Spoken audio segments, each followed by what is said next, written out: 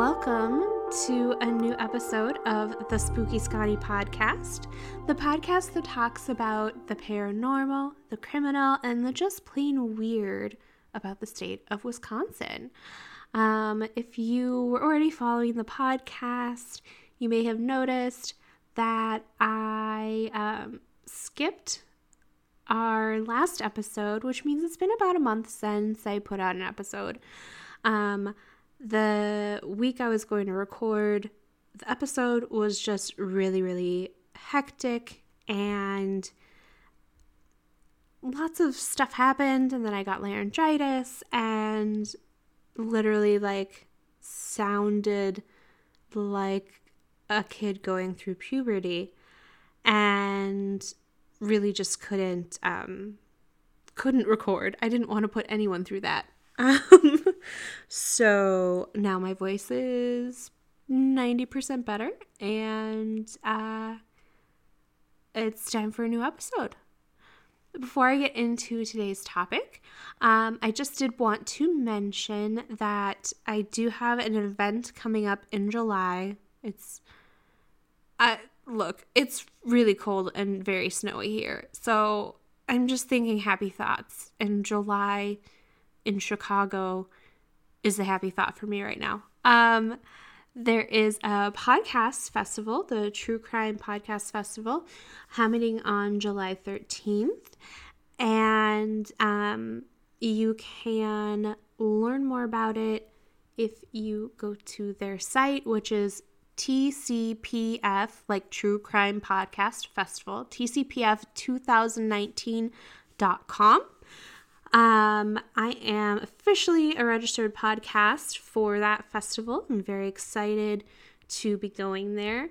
I'm not entirely sure what that all entails. All I know is that I get to be, quote, recognized at the festival with designated podcaster gear, unquote. So I don't know if that means like a table or a booth or something. I don't know. I will let you know if/when I find out. But that'll, again, be happening in Chicago on July 13th. It's just a one-day thing. And, if you're going, let me know. Let's hang out. I might be getting some gear, like some cool bottle openers and magnets and buttons and shit, and give that away while I'm there. If you find me, we'll have to work something fun out. And I'm really excited about that. I love Chicago. It's one of my favorite places. And honestly, if I had the money, I would just move to there. I want to move to there. I'll be honest, like a large part of why I wouldn't mind living there is I love the subway. I don't know. I don't know what's wrong with me. I love like a lot of local businesses to Chicago, like Do Right Donuts. They make bomb gluten-free donuts, and it's like heaven. It's like heaven. I actually really even like driving in downtown Chicago. There are things wrong with me that I cannot explain. But that's not why you're here. You're here to talk about the Taliesin murders. Oh yeah, Frank Lloyd Wright had some shit go on in his life, let me tell you. So, Frank Lloyd Wright was born Frank Lincoln Wright in 1867 in a town called Richland Center. And that's about 90 minutes west and very slightly north of Madison. His family was a family of Welsh descent, so a lot of things that he did, he would put in nods to his heritage and his family's background, and because he felt that it was very important. After spending a few childhood years in Massachusetts, Wright's family moved back to Madison, where he grew up. He changed his middle name to Lloyd after his parents split in 1885, and it was a nod to his mother's family, the Lloyd Joneses. I think he was really upset with his father after that split. He actually never saw his father again, and it was just a really nice nod, I think, to the supportive nature of his mother's family and honoring her too and carrying that name with him. In 1886, he attended the University of Wisconsin here in Madison, and he took some classes part-time for a couple of semesters, but then left without getting a degree. He was later granted an honorary one from the university in 1955. In 1887, he moved to Chicago and started to work as an architect. The architecture movement in Chicago was really big at the time, especially because, even over a decade later, they were really still working on rebuilding from the fire in 1871. So there was a lot of space for growth. There was a lot of need for housing, and for really cool buildings, which, oh God, Chicago. I love you, Chicago. Why do I love you so much? I don't know. But so he really thrived in Chicago, learned from a lot of other great architects, and really built his life there. Of course, he built houses and buildings all around the world, but that was really, his base of operations for a really long time.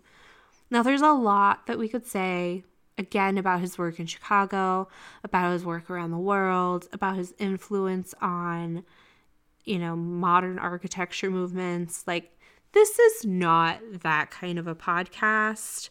And as fancy as that stuff is, it's a lot to go through. Researching this episode, I feel like the A&E show biography would have to do a couple of hours to really even talk about all of Frank Lloyd Wright's life and do it justice. So, in the interest of time and not wanting to drone on and on, we're not going there. But we are talking about Taliesin. He built Taliesin near his childhood home in 1911, and he named it after this character in Welsh mythology who was a poet, magician, and priest. And there's a family motto that was taken from another Welsh poet who had a son named Taliesin. The motto, which I'm going to butcher because I don't know Welsh, maybe I won't even try. It translates to the truth against the world. And it's really still used a lot today in Wales, in like Druidism. And I think it's just a beautiful saying because I'm a nerd. Taliesin is set on 800 acres. And the estate itself comprises a number of structures. So from now on, when I talk about Taliesin, I will be talking about the main house. Now, the main house is approximately 12,000 square feet. Holy shit. And it's designed in Wright's prairie style. So the prairie style is basically a style of building that emulates the prairies.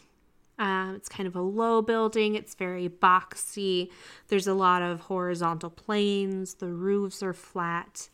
And it just feels like it might fit in really well in the prairies.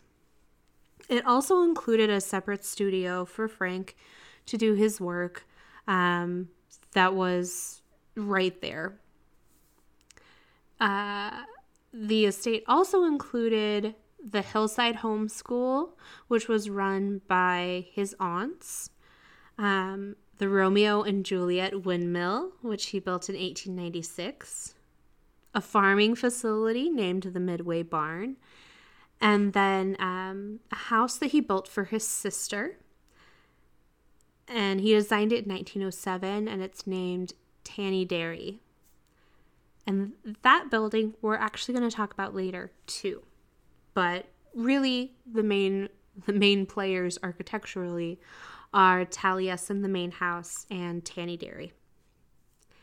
So he built the home for himself, but also for the woman he had left his wife and 6 children with. For Martha Borthwick, whose nickname was Mama. So he meets her in Chicago. He had been commissioned by this businessman and a neighbor, Edwin Cheney, to design a house in 1903. And he meets Mrs. Cheney, aka Mama, and she was a person that Frank could have very intellectual conversations with, and she stayed with him.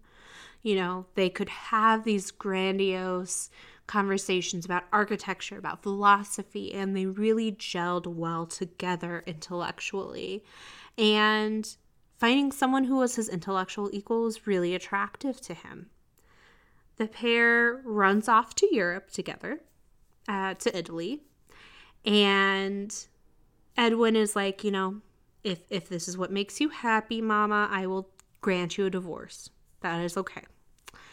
Catherine, Frank's wife, decides she's not going to do that. Frank had a history of cheating on her, and she was pretty sure that this was going to blow over. That this was just another in a long line of flings, and, you know, everything be damned if she's gonna give up everything that she's seen Frank through and give up his support for just another hoochie mama. Oh my God, mama.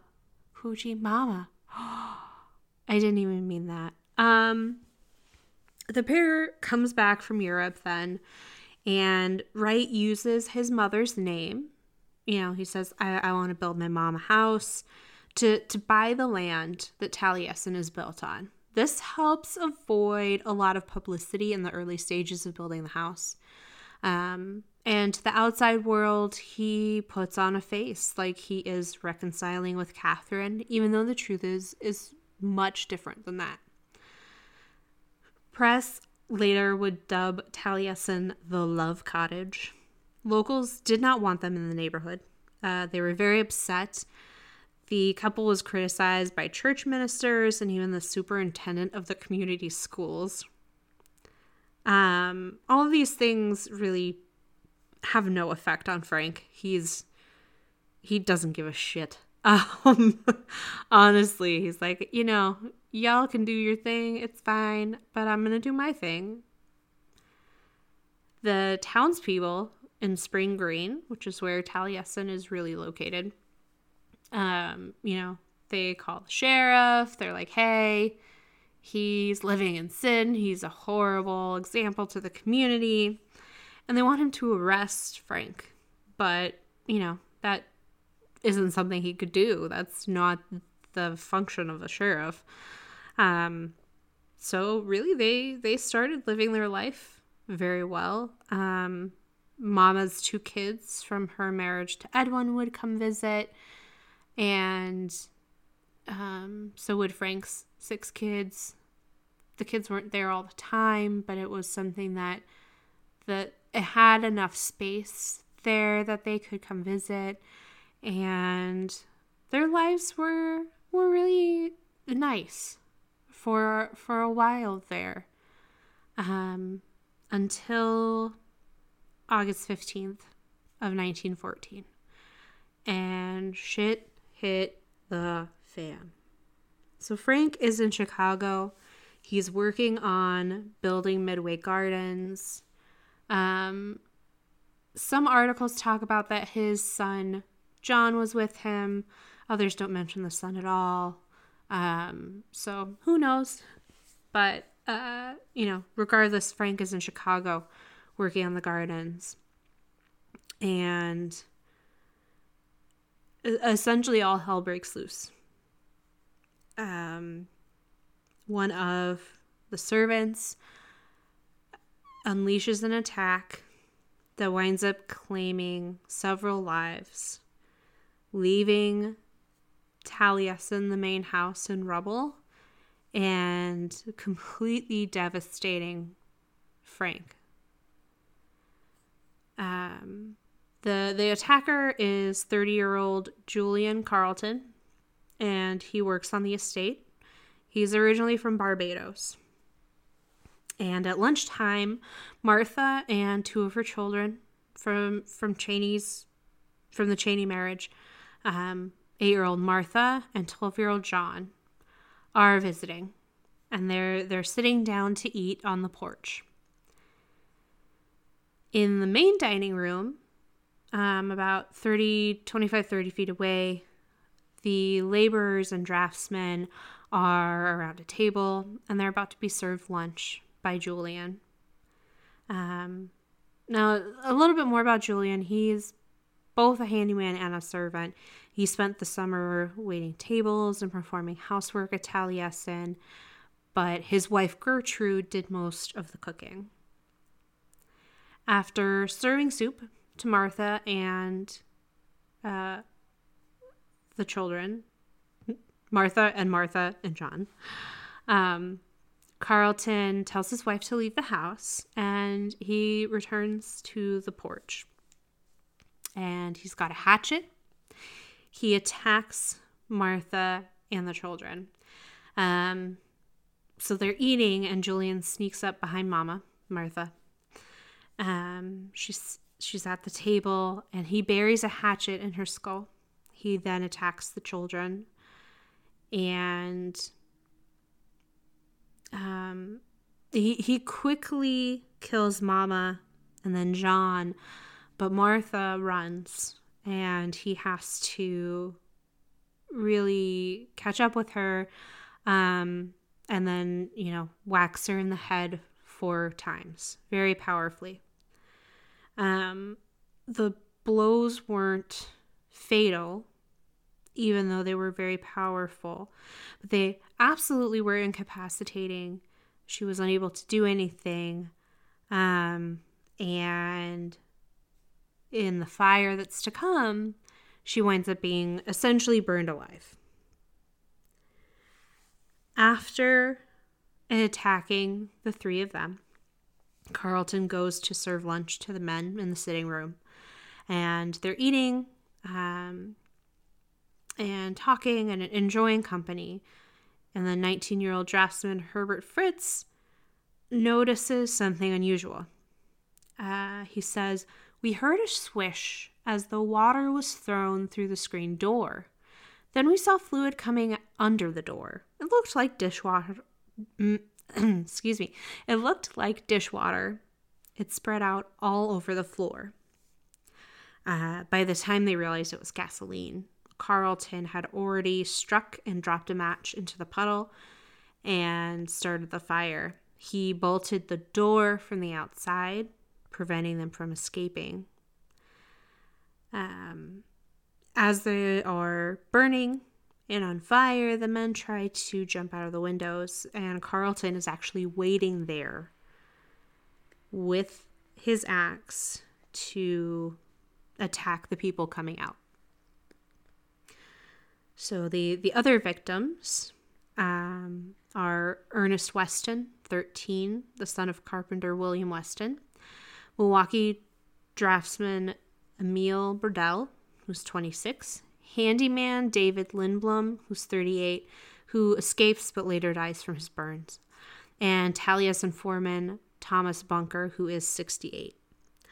So William Weston, the carpenter, and Herbert Fritz survive the attack and together walk half a mile to the nearest telephone to raise the alarm. With help on the way, Weston returns to Taliesin to try to put out the fire. But at that point, there was really no way for him to do it on his own.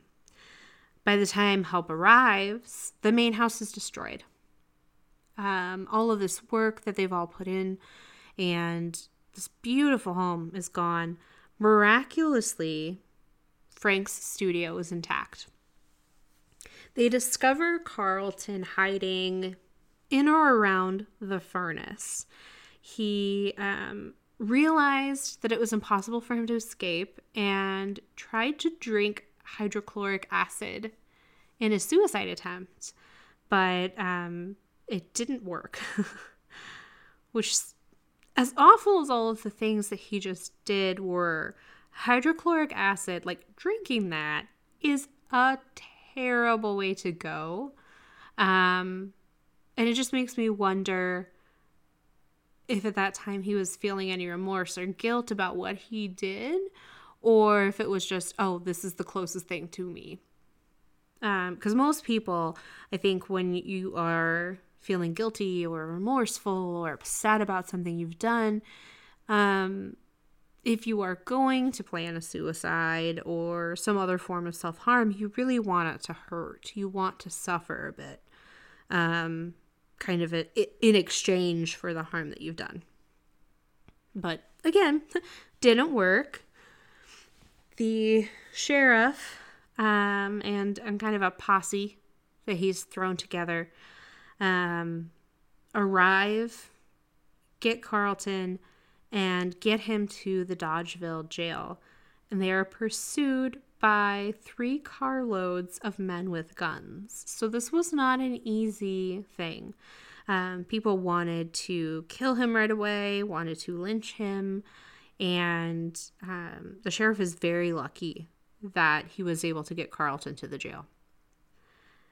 Now, Carlton actually dies from starvation within the next couple months, 7 weeks. And all of that despite medical attention. They really wanted him to live, to be able to, face justice, and that didn't happen. He did make 2 court appearances in kind of the preliminary,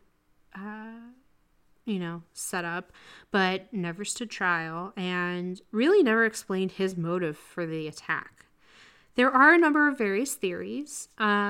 His wife, Gertrude, said that he had become increasingly paranoid in the weeks prior to the attack and was even going so far as to keep the hatchet in a bag next to the bed. There were rumors that he was being harassed by some of the workers. There had been an argument a few days before over, a saddle on a horse. I'm not sure what that entailed.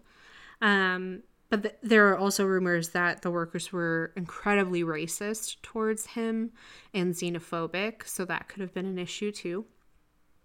He, according to one report, had a tendency to stay up at night and stare out the window holding a butcher's knife. I'll be honest, I think that one is myth. I don't feel like that is realistic.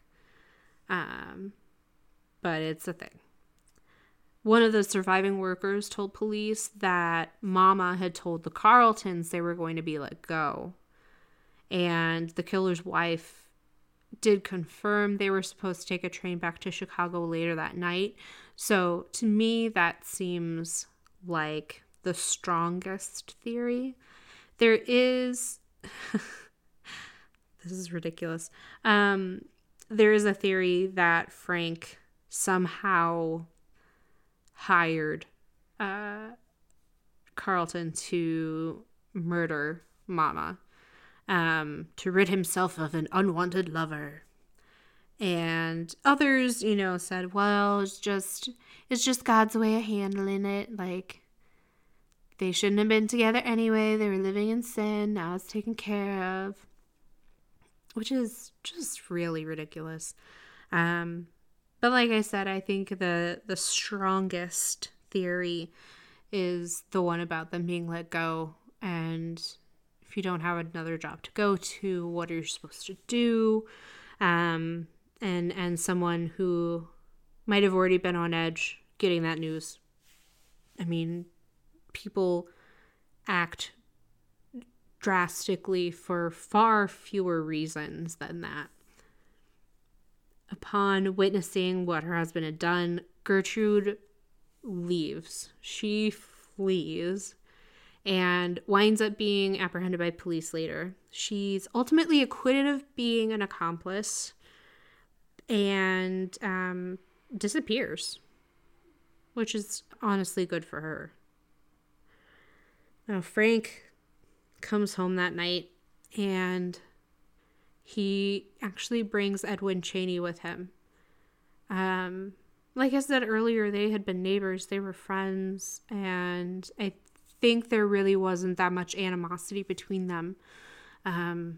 Everything that I've read seems to suggest that the two of them and Mama all got along fine, and that there wasn't any difficult, at least publicly, there wasn't any difficulty between the three of them. So it doesn't really surprise me that Frank comes home from Chicago and brings Chaney with him.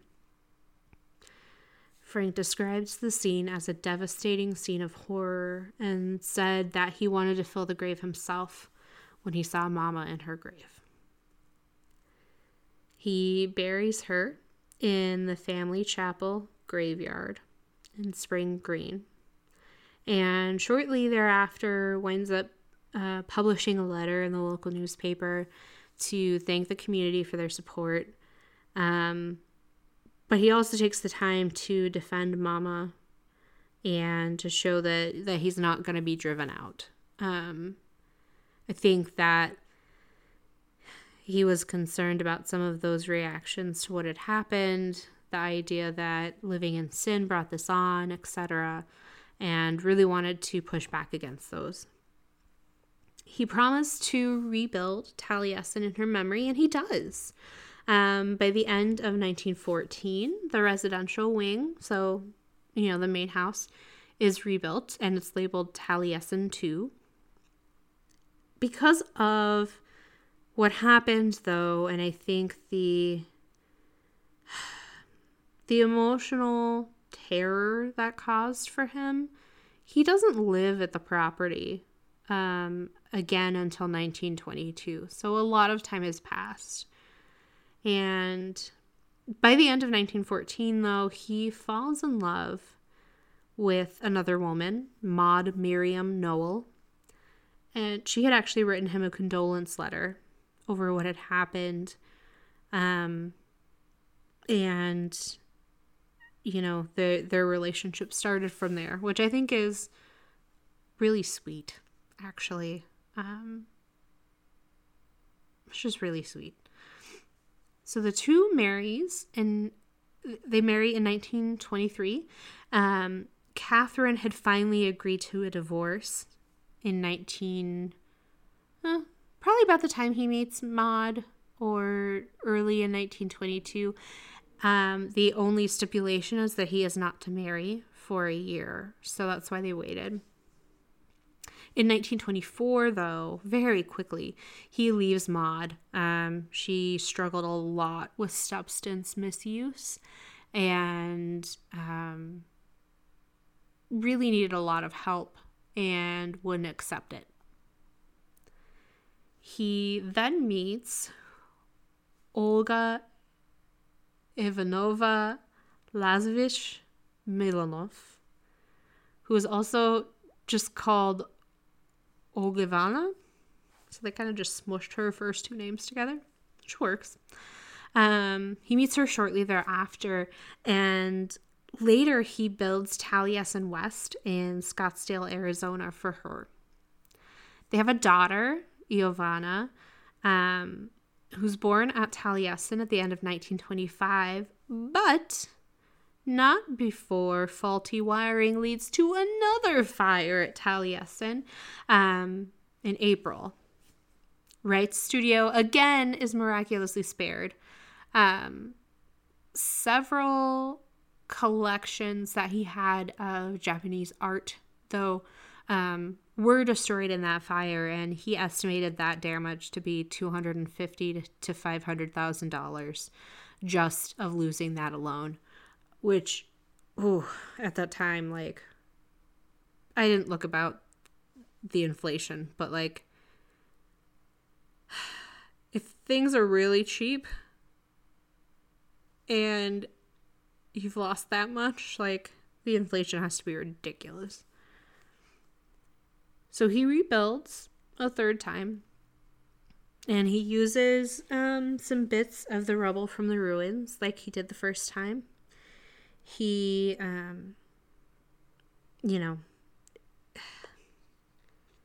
he's still upset. Obviously, this is the second fire this house has been through. And it's got to be deflating. But Taliesin III is the structure that stands today. He and Olgivanna were married in 1928.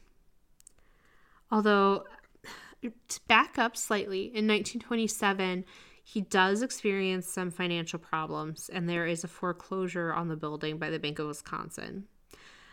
He is able to reacquire the building with the help of friends and then reoccupy it in November 1928. And that's where he lived for the rest of his life. He did wind up spending the winters at Taliesin West after that was finished being built in 1937. Just to kind of round out Frank's story here.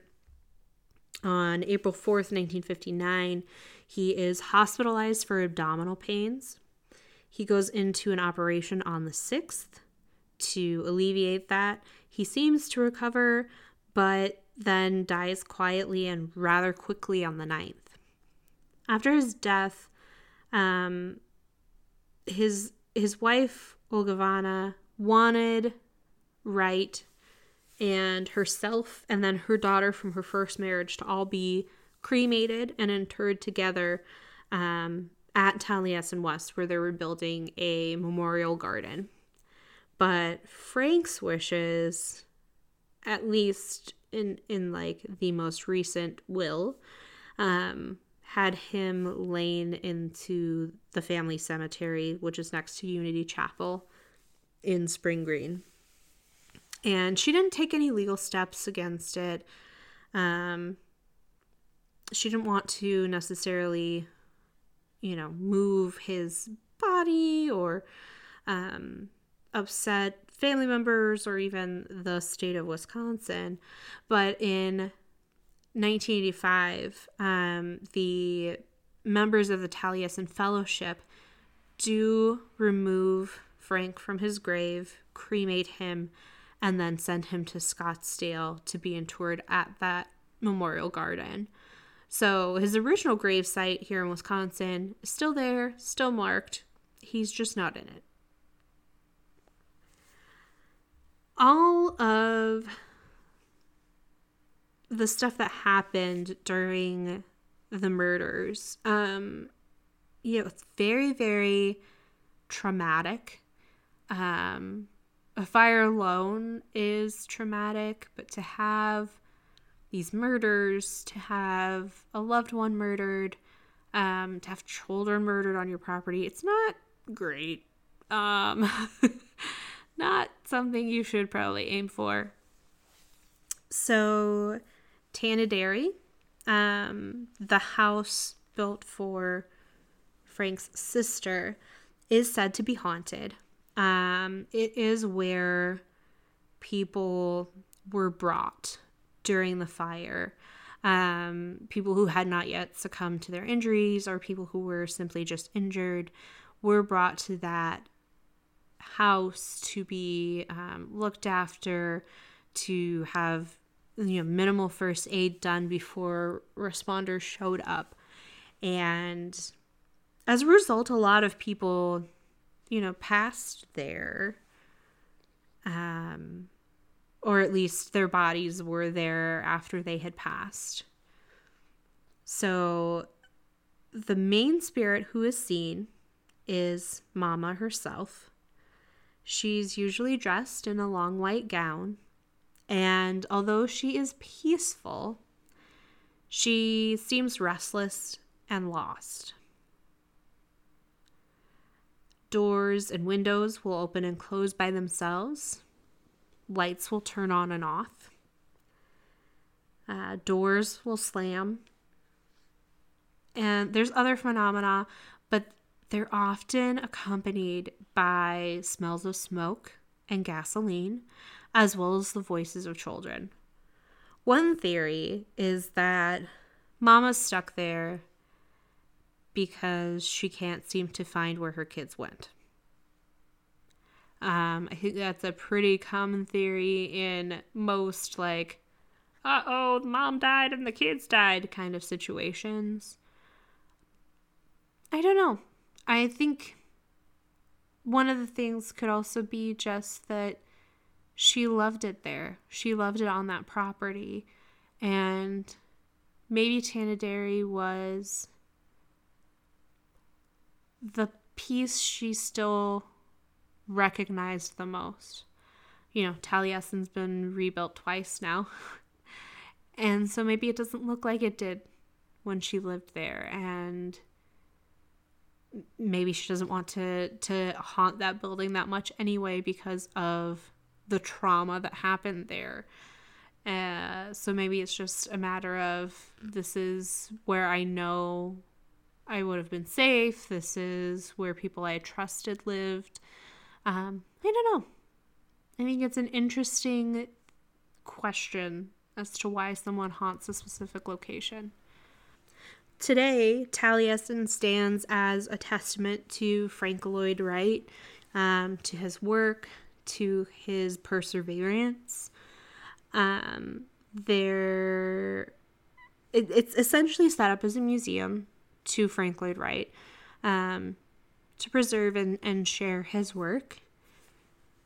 You can go on a couple of different tours of the 800-acre property. There are programs you can enjoy, from performing arts to other cultural events, culinary events. There's summer youth workshops. Also on the grounds is the School of Architecture at Taliesin. That was formally created in 1932 when about 24 apprentices came to live and learn from Frank at Taliesin. And, some newer buildings were constructed to accommodate them, including like a dining hall and some other things near that hillside school that his aunts formerly had run. I haven't been able to go on the tours yet, but I think it's quite a fantastic thing. Frank set up this Taliesin Preservation Society before he died with his wife, Olga Vana, and they really championed, preserving his work and sharing his work with others. And I think it's quite fantastic that he had the foresight to do that, because a lot of people don't. But also that he had the means to do that, because, again, a lot of people don't. A lot of artists aren't necessarily recognized for their talents while they're alive either, which I'm sure doesn't make it any easier. If people don't think you're great and you don't think you're that great, then you probably don't have a lot of money, and, it just makes it that much more difficult. So, those are the murders of Taliesin. I hope you enjoyed listening to them. I will include some links in the show notes for you to learn more, as well as kind of the sources that I used, and hoping to include some photos. I will at least include a photo of Taliesin back in the heyday before it was ravaged by fires, so that you can at least kind of plan out in your mind. I don't know, I'm a nerd, so I like to look at that stuff and plan out in my mind, like, where everything happened, and have a better understanding of everything from a spatial aspect. join us again in 2 weeks. That would be March 2nd for a new episode. And I am also working on a Jamie Kloss update episode that I am hoping to have out next week. So hopefully by the 23rd, just to, give an update on some of the things that have gone on in that case.